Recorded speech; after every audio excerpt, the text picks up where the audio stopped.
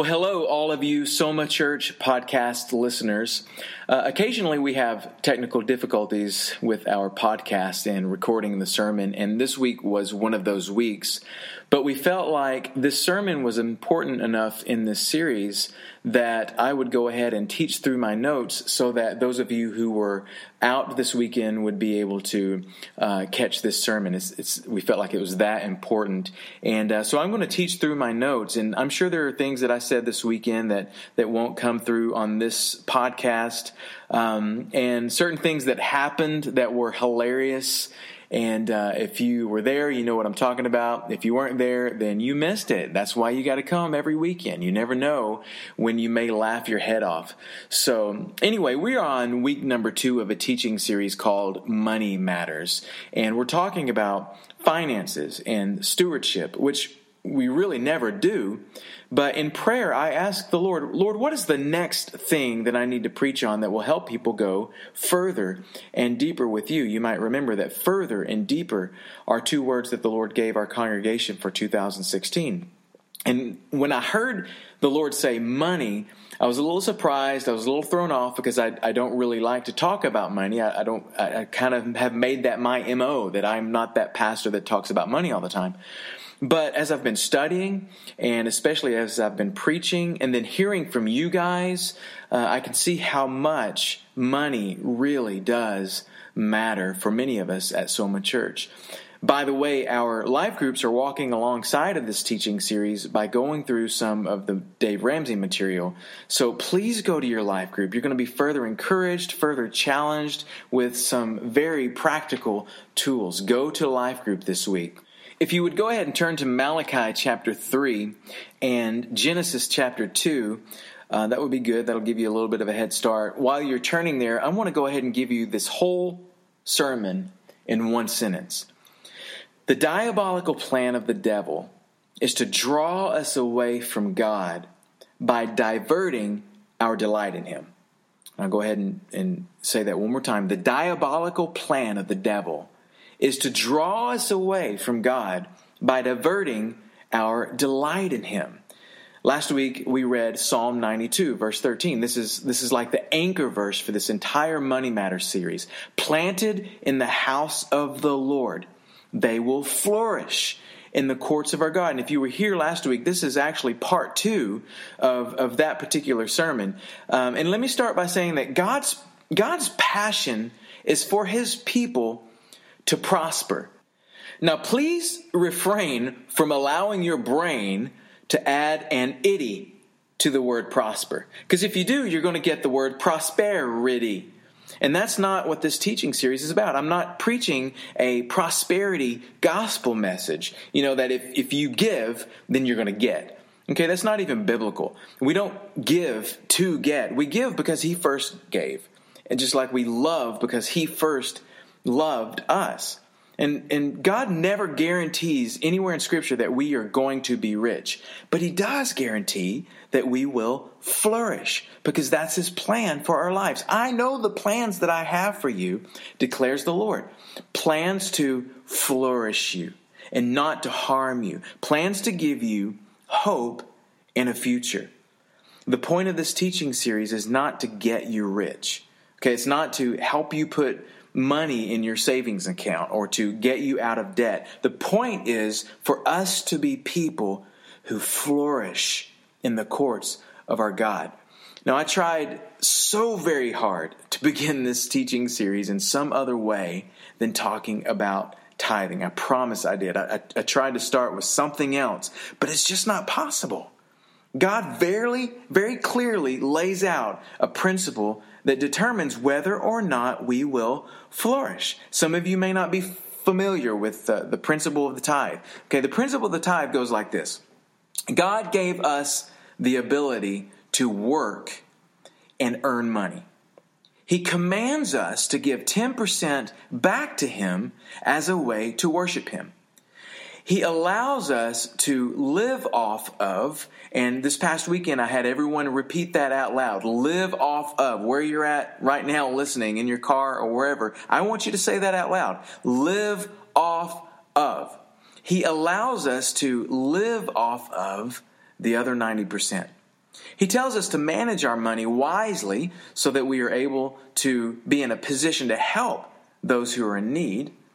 And then he tells us, if we live like this, if you live like this, you will be blessed. You will flourish. But if we don't, we open the door for the devil to come in and rob us blind. Jesus tells us in John 10:10 that Satan does not want us to flourish, that he comes only to steal, kill, and destroy. He comes to steal our joy. He comes to kill our peace so that he may destroy our hope. But Jesus said that he came that we may have life to the full, life more abundant. Your version may say life more abundant. Well, we were in Malachi chapter 3, so look at verse 10. It says, bring the whole tithe. Tithe means a tenth of your earnings, a tenth of your produce, a tenth of what you earn. Bring a whole tithe into the storehouse so that there may be food in my house. And we talked more about that last week, so please go back and listen to last week's podcast if you haven't. And then he says, test me in this, says the Lord of hosts. See if I will not open for you the windows of heaven and pour out for you a blessing until it overflows. Now you got to connect John 10:10 and Malachi 3:10 right here. Okay, Jesus said he came to give us life and life to the full, or life more abundant, life overflowing. Malachi 3 says if you bring the whole tithe into the storehouse, then you will receive a blessing until it overflows. And then verse 11 he says, and then if you do that, then I will rebuke the devourer for you, so that he will not destroy the fruits of the ground. And you may have noticed that God in this verse said, test me in this. You can put me to the test. And I was thinking about how the test is not to see if God is able to bless us. The test isn't to see if he is able to call off the devil's dogs. We know that God is able to bless us. We know that he is able to rebuke the one who devours. We just have a hard time believing that he will. We don't believe that God is faithful. We don't trust his word. At the end of the day, so many believers, so many followers of Jesus have a hard time trusting his word. Yes, God says to bring the whole tithe into the storehouse, but like we said last week, it's not because God needs our money. He doesn't need our money. It's because he wants us to believe that at the core of who we are, to believe that what James says in James 4:8, that when we draw near to God, he will draw near to you. When we draw near to him, he will draw near to us. That if you plant yourself in the house of the Lord, you will have life overflowing. You will flourish in his courts. But if you don't plant yourself in his house, you will find yourself outside of his courts, outside of his provision, outside of his protection. My personal opinion is that what God spoke to the prophet Malachi is clear enough and it's good enough. And so I tithe to my local church. I tithe to Soma Church. Yes, I'm the pastor here, but I tithe 10% of my income to Soma Church. Okay, but you may be someone that is listening and you may need more convincing about this principle. So what I want to do is I want to connect a few dots for you. Malachi 3:10 says, bring the whole tithe into the storehouse and see if I will not open for you the windows of heaven and pour out for you a blessing until it overflows.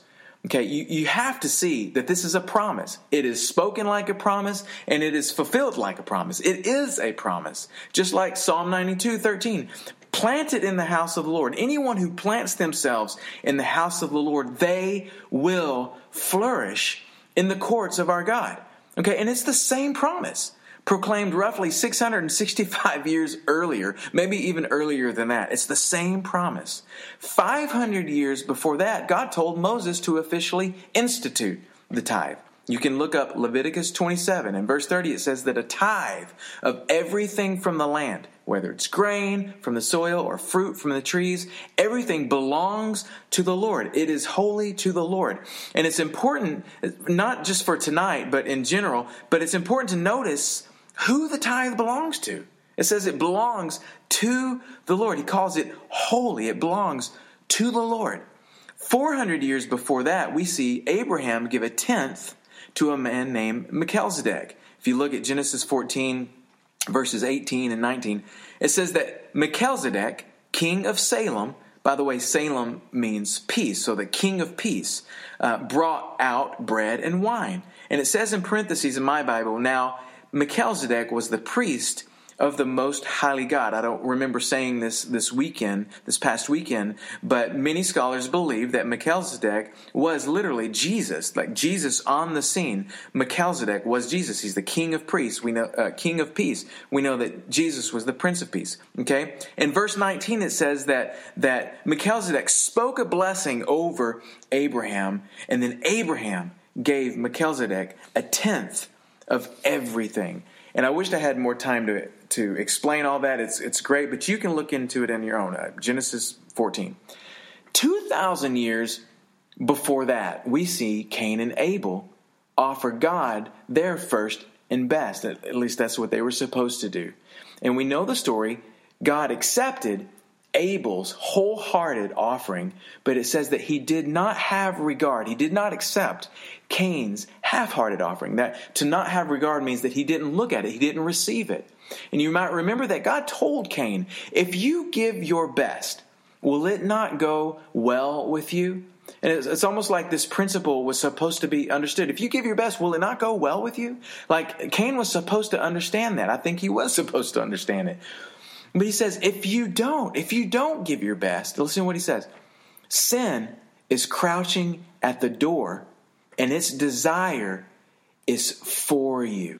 But you must master it. It says its desire is for you. That's like saying its desire is to have you. You could even say its desire is to devour you. In fact, look at the word picture. He's saying sin is crouching at the door. I get the picture of a cat or a lion, the way that they crouch down and they get ready to pounce their prey. That's what's happening here. If you don't, sin is crouching at your door and its desire is to devour you.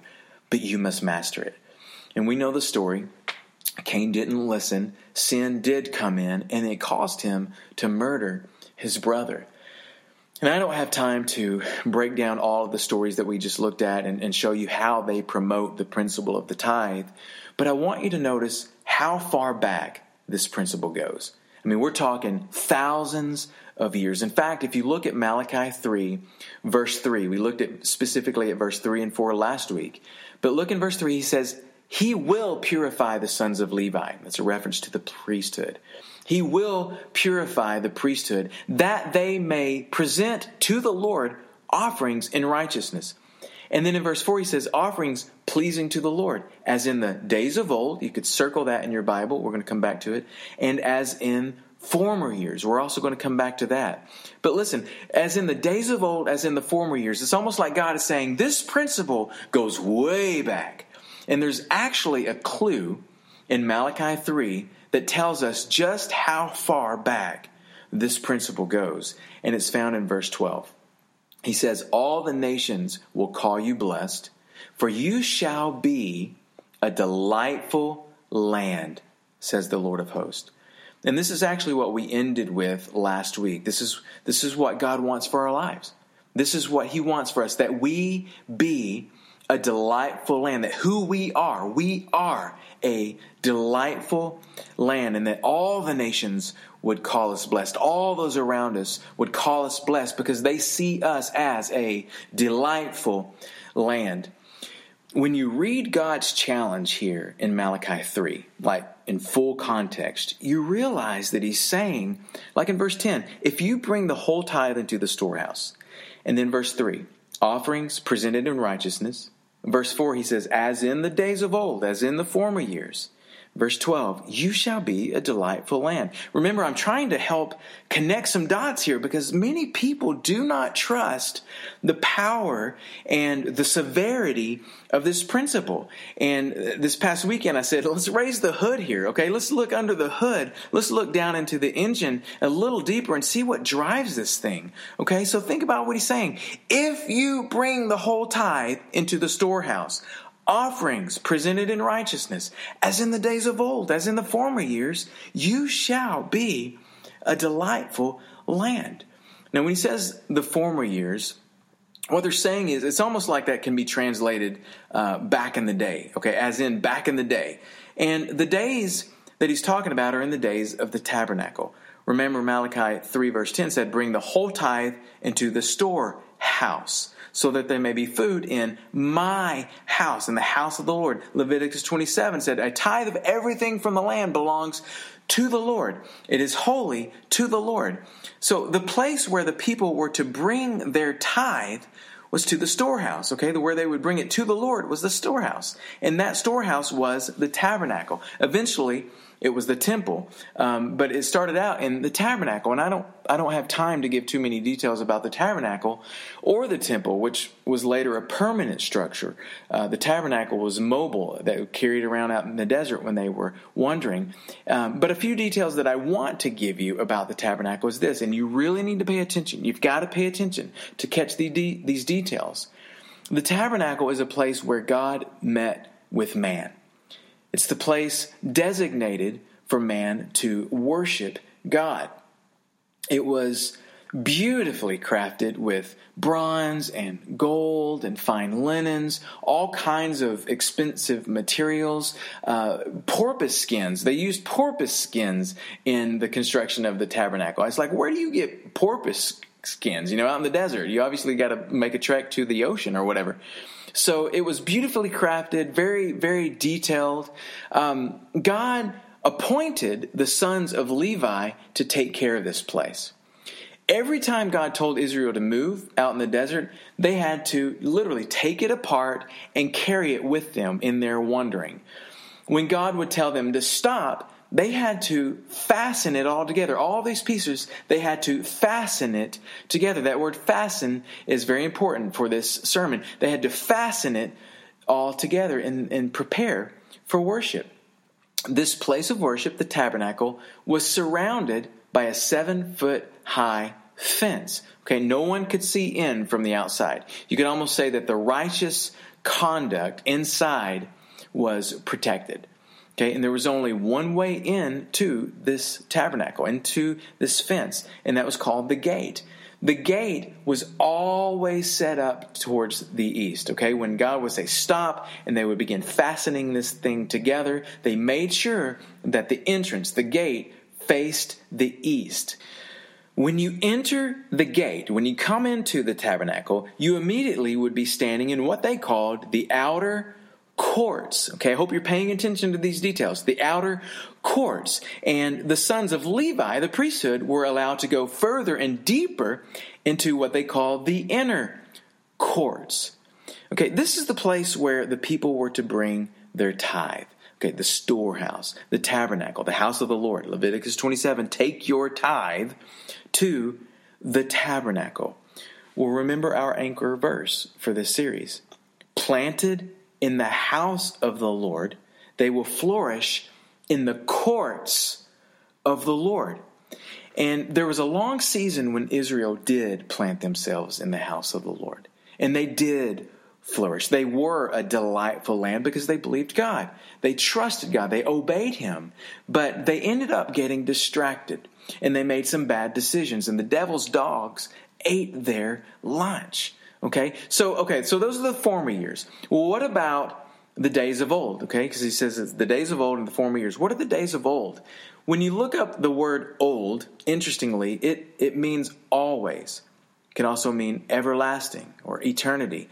Okay, the days of always or the days of eternity. Well, what could this be talking about? I believe it's connected with verse 12. You shall be a delightful land. So go ahead. You should already be turned there. Go ahead and turn to Genesis chapter 2.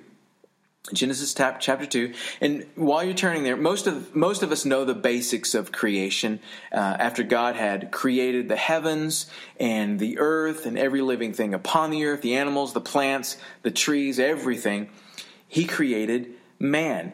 And by the way, and I think I said this Saturday night, I personally believe that the very first thing God ever spoke to Adam was, and again, this is my personal belief, so don't write this down as doctrine, but I personally believe that the first thing God ever spoke to Adam is, hey, I know the plans I have for you. Plans to flourish you, not to harm you, plans to give you a hope and a future. I personally think those are the first words that God ever spoke to Adam. Okay, so you should be in Genesis 2. Look at verse 8. We'll start in verse 8. It says that the Lord God planted a garden towards the east in Eden, and there he placed the man whom he had formed. Verse 9 says that out of the ground the Lord caused to grow every tree that is pleasing to the sight and good for food, the tree of life also in the midst of the garden, and the tree of the knowledge of good and evil. If you'll skip on down to verse 15, it says that the Lord God took the man and put him in the Garden of Eden to cultivate it and to keep it. Verse 16 says that the Lord God commanded the man, saying, "From any tree of the garden you may eat freely, but from the tree of the knowledge of good and evil you shall not eat. For in the day that you eat of it, you will surely die." Now, if we didn't go any further, if we didn't go any deeper into this, you can already clearly see the principle of the tithe given to Adam. Adam, I want you to cultivate and keep every tree in the garden, every tree, all of them. One of them is untouchable because it belongs to me. Do not eat from it. But every other tree you may eat freely. You'll never believe what the word eat freely means. It literally translates to live off of. God gave them all but one tree in the garden to live off of. There was plenty of fruit for Adam and Eve and all the kids they would ever have. Plenty of fruit. And this is what I call flourishing. Okay, so Adam, be responsible for what is yours. Cultivate it, keep it, respect what is mine, do not eat it. If you do this, you will flourish. If you don't, you will surely die. And we know the story. Adam and Eve eventually did eat from the tree of the knowledge of good and evil, but they didn't physically die. It says that they came under a curse. If you look over in Genesis chapter 3, verse 17, it says, "Cursed is the ground. Cursed is the ground because of you. In toil you will eat of it all the days of your life." Well, remember what it says in Malachi 3, verse 9. "You are cursed with a curse, for you are robbing me." And if you remember over in verse 11, Malachi 3:11, God said, "I would have rebuked the devourer for you so that it will not destroy the fruits of the ground." I mean, I hope you guys are seeing this right there. Make the connection. Genesis and Malachi. Genesis 3, Malachi 3 right there. Malachi 3 shows us a principle that began all the way back in the garden. We so want to find ways and reasons why not to live by the principle of the tithe, but it's an eternal principle established all the way back in the days of all. But let's get into the real reason people want to do away with the tithe. And let me set up this next part by just being very frank, by speaking very plainly. People don't want to tithe because the principle and the action is connected to the house of God. It's connected to the church. And people convince themselves that the church is irrelevant, that the church is unnecessary, and they blame it on corrupt leaders. They may blame it on unloving members. And we know people still attend church, but that doesn't mean that they necessarily serve or give or get involved, which means that they haven't really planted themselves in the house of the Lord. And they ask themselves, why am I not flourishing? And a lot of times the gospel gets the blame. You know, God's not good. You know, why would he allow me to go through this? Or why would he allow me to go through that? Why doesn't God hear my prayers? And I just got to tell you that the gospel is not to blame. Okay, the gospel is the power of God unto salvation. And Scripture tells us that if we draw near to God, he will draw near to us. He may or may not change our circumstances. We got to be clear about that. Just because God draws near to us after we draw near to him, it doesn't necessarily mean that he's going to clean up the mess, that all the circumstances are going to be changed right away. But he will most definitely give us the joy and the peace and the hope that we need in the midst of the trial or the midst of the difficult circumstances. But the real reason that people don't plant themselves in the house of the Lord is that their desires have been diverted. Okay, their worship is off. The garden was created as a way for man to worship God. And you could see that easily just from the principles of the tithe that we talked about. But I do want to do just really quick, I want to go a little bit deeper and show you characteristics of the tabernacle that we just got through talking about found in the garden. Characteristics of the tabernacle found in the garden. In Genesis 2, verse 8, it says that the Lord God planted a garden towards the east in Eden. There he placed the man whom he had formed. Well, first of all, the word Eden means delightful. So Eden literally was a delightful land. And of course it tells us that it was pleasing to the sight. It was beautiful. It was good for food. Okay? It was a place where man could delight in the Lord through his service. And it was a place that allowed God the opportunity to take delight in man. Okay, so Eden, I mean, that alone is like, whoa. Eden was a delightful land. And it says that God planted a garden in Eden. He planted. That word planted means established. It literally means, the literal translation is to fasten together. Remember, we heard that the tabernacle was fastened together every time the Israelites were told to stop in the desert. It was fastened together. Okay, so the Lord God fastened together, fastened together a garden. That word garden is gan. It's in the Hebrew. It comes from the word ganan, which means to defend. It means to protect. It means to guard.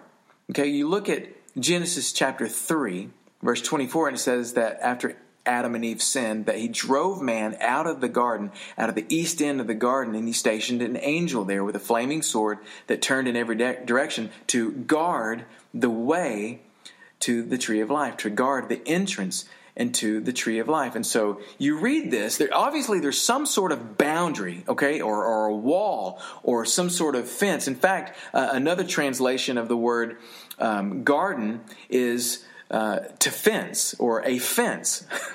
And so, and there was only one entrance, okay, just like the tabernacle, this fence with one entrance, okay, so you can see that. By the way, Jesus in John 14:6 says, I am the way. I am the truth and the life. No one comes to the Father except through me. No one goes further, deeper. No one gets to the place where God's glory is, to the presence of God, except through me. Okay, so the Lord God planted a garden towards the east.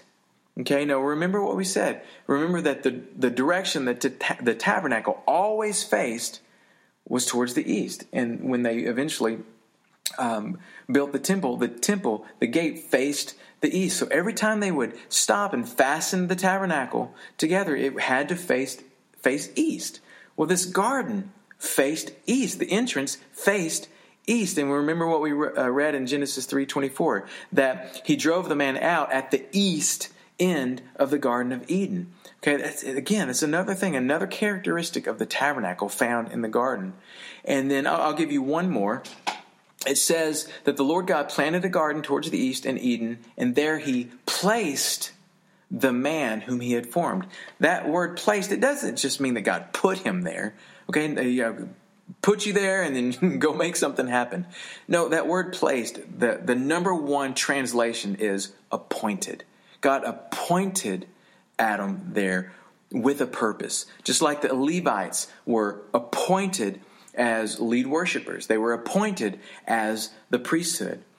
I believe that the garden was a place of worship, and that it was a foreshadowing of the tabernacle. And we know ultimately that the tabernacle pointed to Jesus and our ability to have a personal relationship with him through worship. Okay, so we're putting all these things together. Remember, we're connecting the dots. In verse 15, Genesis 2:15, it says that the Lord God took the man and put him into the Garden of Eden to, okay, pause on that word to. Here's the purpose that God put Adam into the garden: to cultivate it and keep it. That word cultivate, you'll never believe what it means. Okay, 2 words. Okay, it can be translated 2 things: to work and to worship. That's what cultivate, this word abad in the Hebrew means. It can mean to work. It can mean to worship. You might remember when Moses came back to Egypt and he told Pharaoh, he said, "My God says to let my people go so that they may worship me." It's the same word, abad, that they may abad me. Okay, so God put Adam in the garden to work, but also to worship. He planted him in the house of the Lord. Psalm 92. By the way, Psalm 92, when you read all of it, it's all about how worship is our delight and how worship is our duty. You know, one of the first verses I memorized was Psalm 37:4. It was one of my early mentors' life verse. You know how people will have a life verse, a verse that they stand on or that they quote all the time, or maybe they'll even sign by their name or whatever. Psalm 37:4 says, delight yourself in the Lord, and he will give you the desires of your heart. So a quick translation: worship him and him alone, and he will always supply what you need. Adam was placed into this delightful land so that he would be able to delight himself in the Lord. Okay, so let's keep going. Genesis 2, verse 15. Then the Lord God took the man, put him in the Garden of Eden to cultivate it and keep it. Okay, that word keep it means to keep watch. It means to maintain. It can mean to guard. It can mean to protect.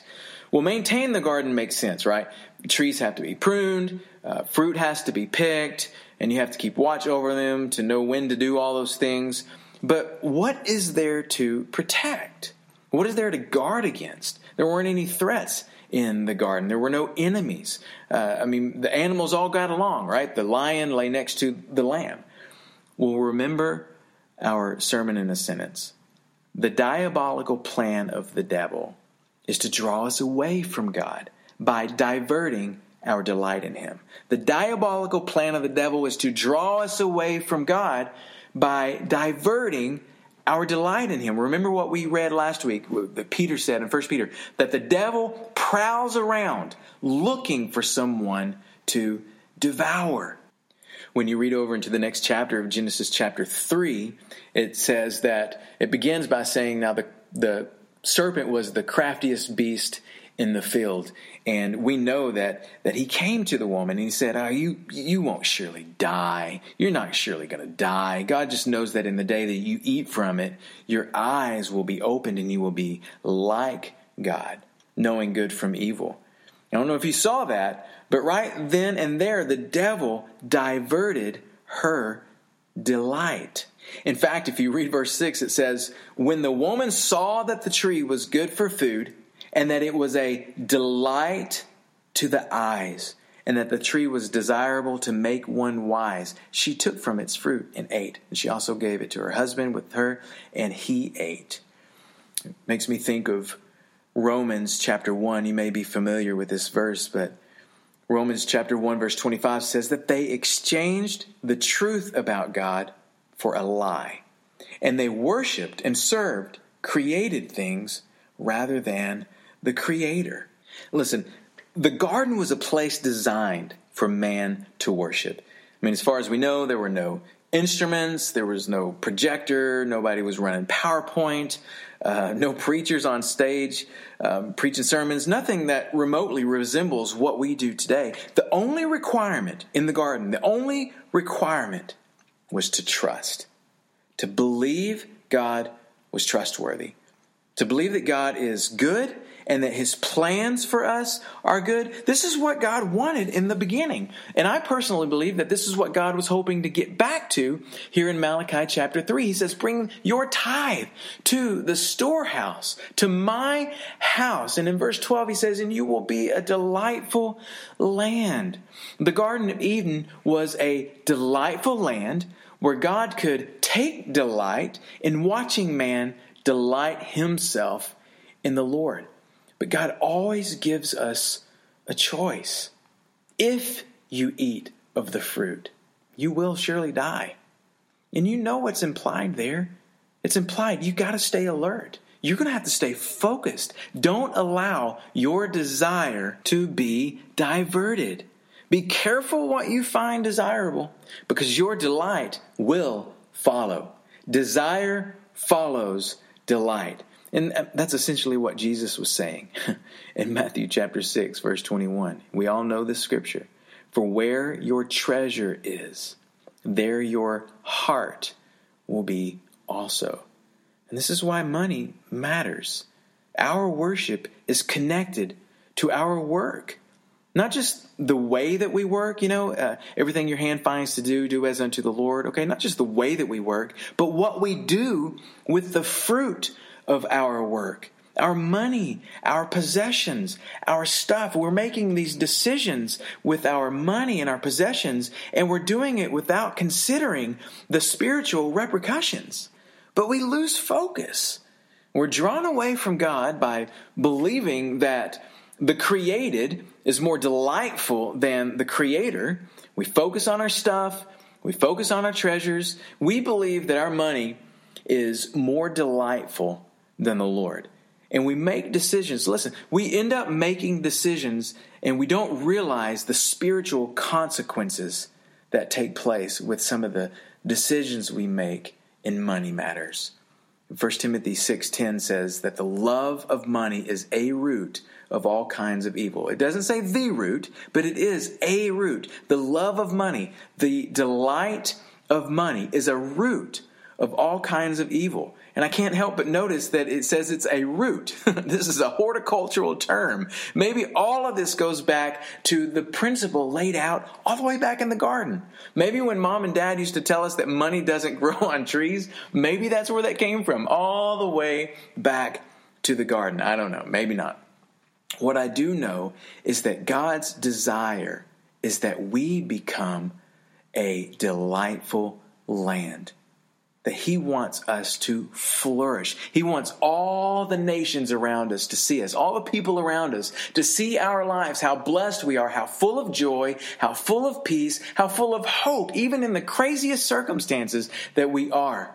And it all centers around this word, delight. Remember what I said, the Garden of Eden was a delightful land where God could take delight in watching man delight himself in the Lord. I got to break down this word delight really quick. In Psalm 37:4, delight yourself in the Lord, and he will give you the desires of your heart. And there's always that question, well, does he give me the desires that are already in my heart, or does he put new desires inside of my heart? And either way, we win. When we delight ourselves in the Lord, we get the desires of our heart, whether they were already there or God gives us new and fresh desires. It's a win-win for those who follow Jesus and delight themselves in him. But I got to tell you about what this word means.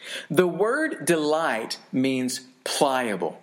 Okay, it means to melt into. And I brought my wife up on stage this past weekend and went to hug her, okay, to show my affection to her. I wanted to lavish my love and affection on her. And I grabbed her around the waist and I brought her to me, and she was pliable. She melted into my embrace, okay? But she could have chosen to stiffen up, to be stiff as a board, whereby rejecting my affection. When we refuse to trust God, when we don't put him at the center of our money matters, when we don't trust the principle that goes all the way back to the garden, okay, what we are doing is we are not being pliable. We are not delighting ourselves in the Lord. We are not melting into His embrace. He wants to lavish. He wants to bless us. He wants to give us continual joy and peace and hope and all of these things. He will be faithful to do that. But when we don't live by His principles, when we stiffen up and say, no, we're going to do it my way. No, I'm going to delight in the things of the world more than the Lord. Then what we are doing is we are rejecting His blessings. And we can't complain because it is essentially what we are asking for by not trusting that He will provide all of our needs according to His riches in glory through Christ Jesus. But when we trust Him, when we delight ourselves in the Lord, He gives us the desires of our heart. Remember, desire follows delight. God placed Adam in that garden. He appointed him there with a purpose to cultivate and to keep it. And all he had to do is trust and obey, to delight himself in the Lord, and he would live. But Adam stiffened up and essentially rejected the life that God had planned out in advance for him. And I wonder if it's really any different for us. And the answer is no. We do the same thing. And so that's why the psalmist says, Psalm 92, verse 13, we'll end with this.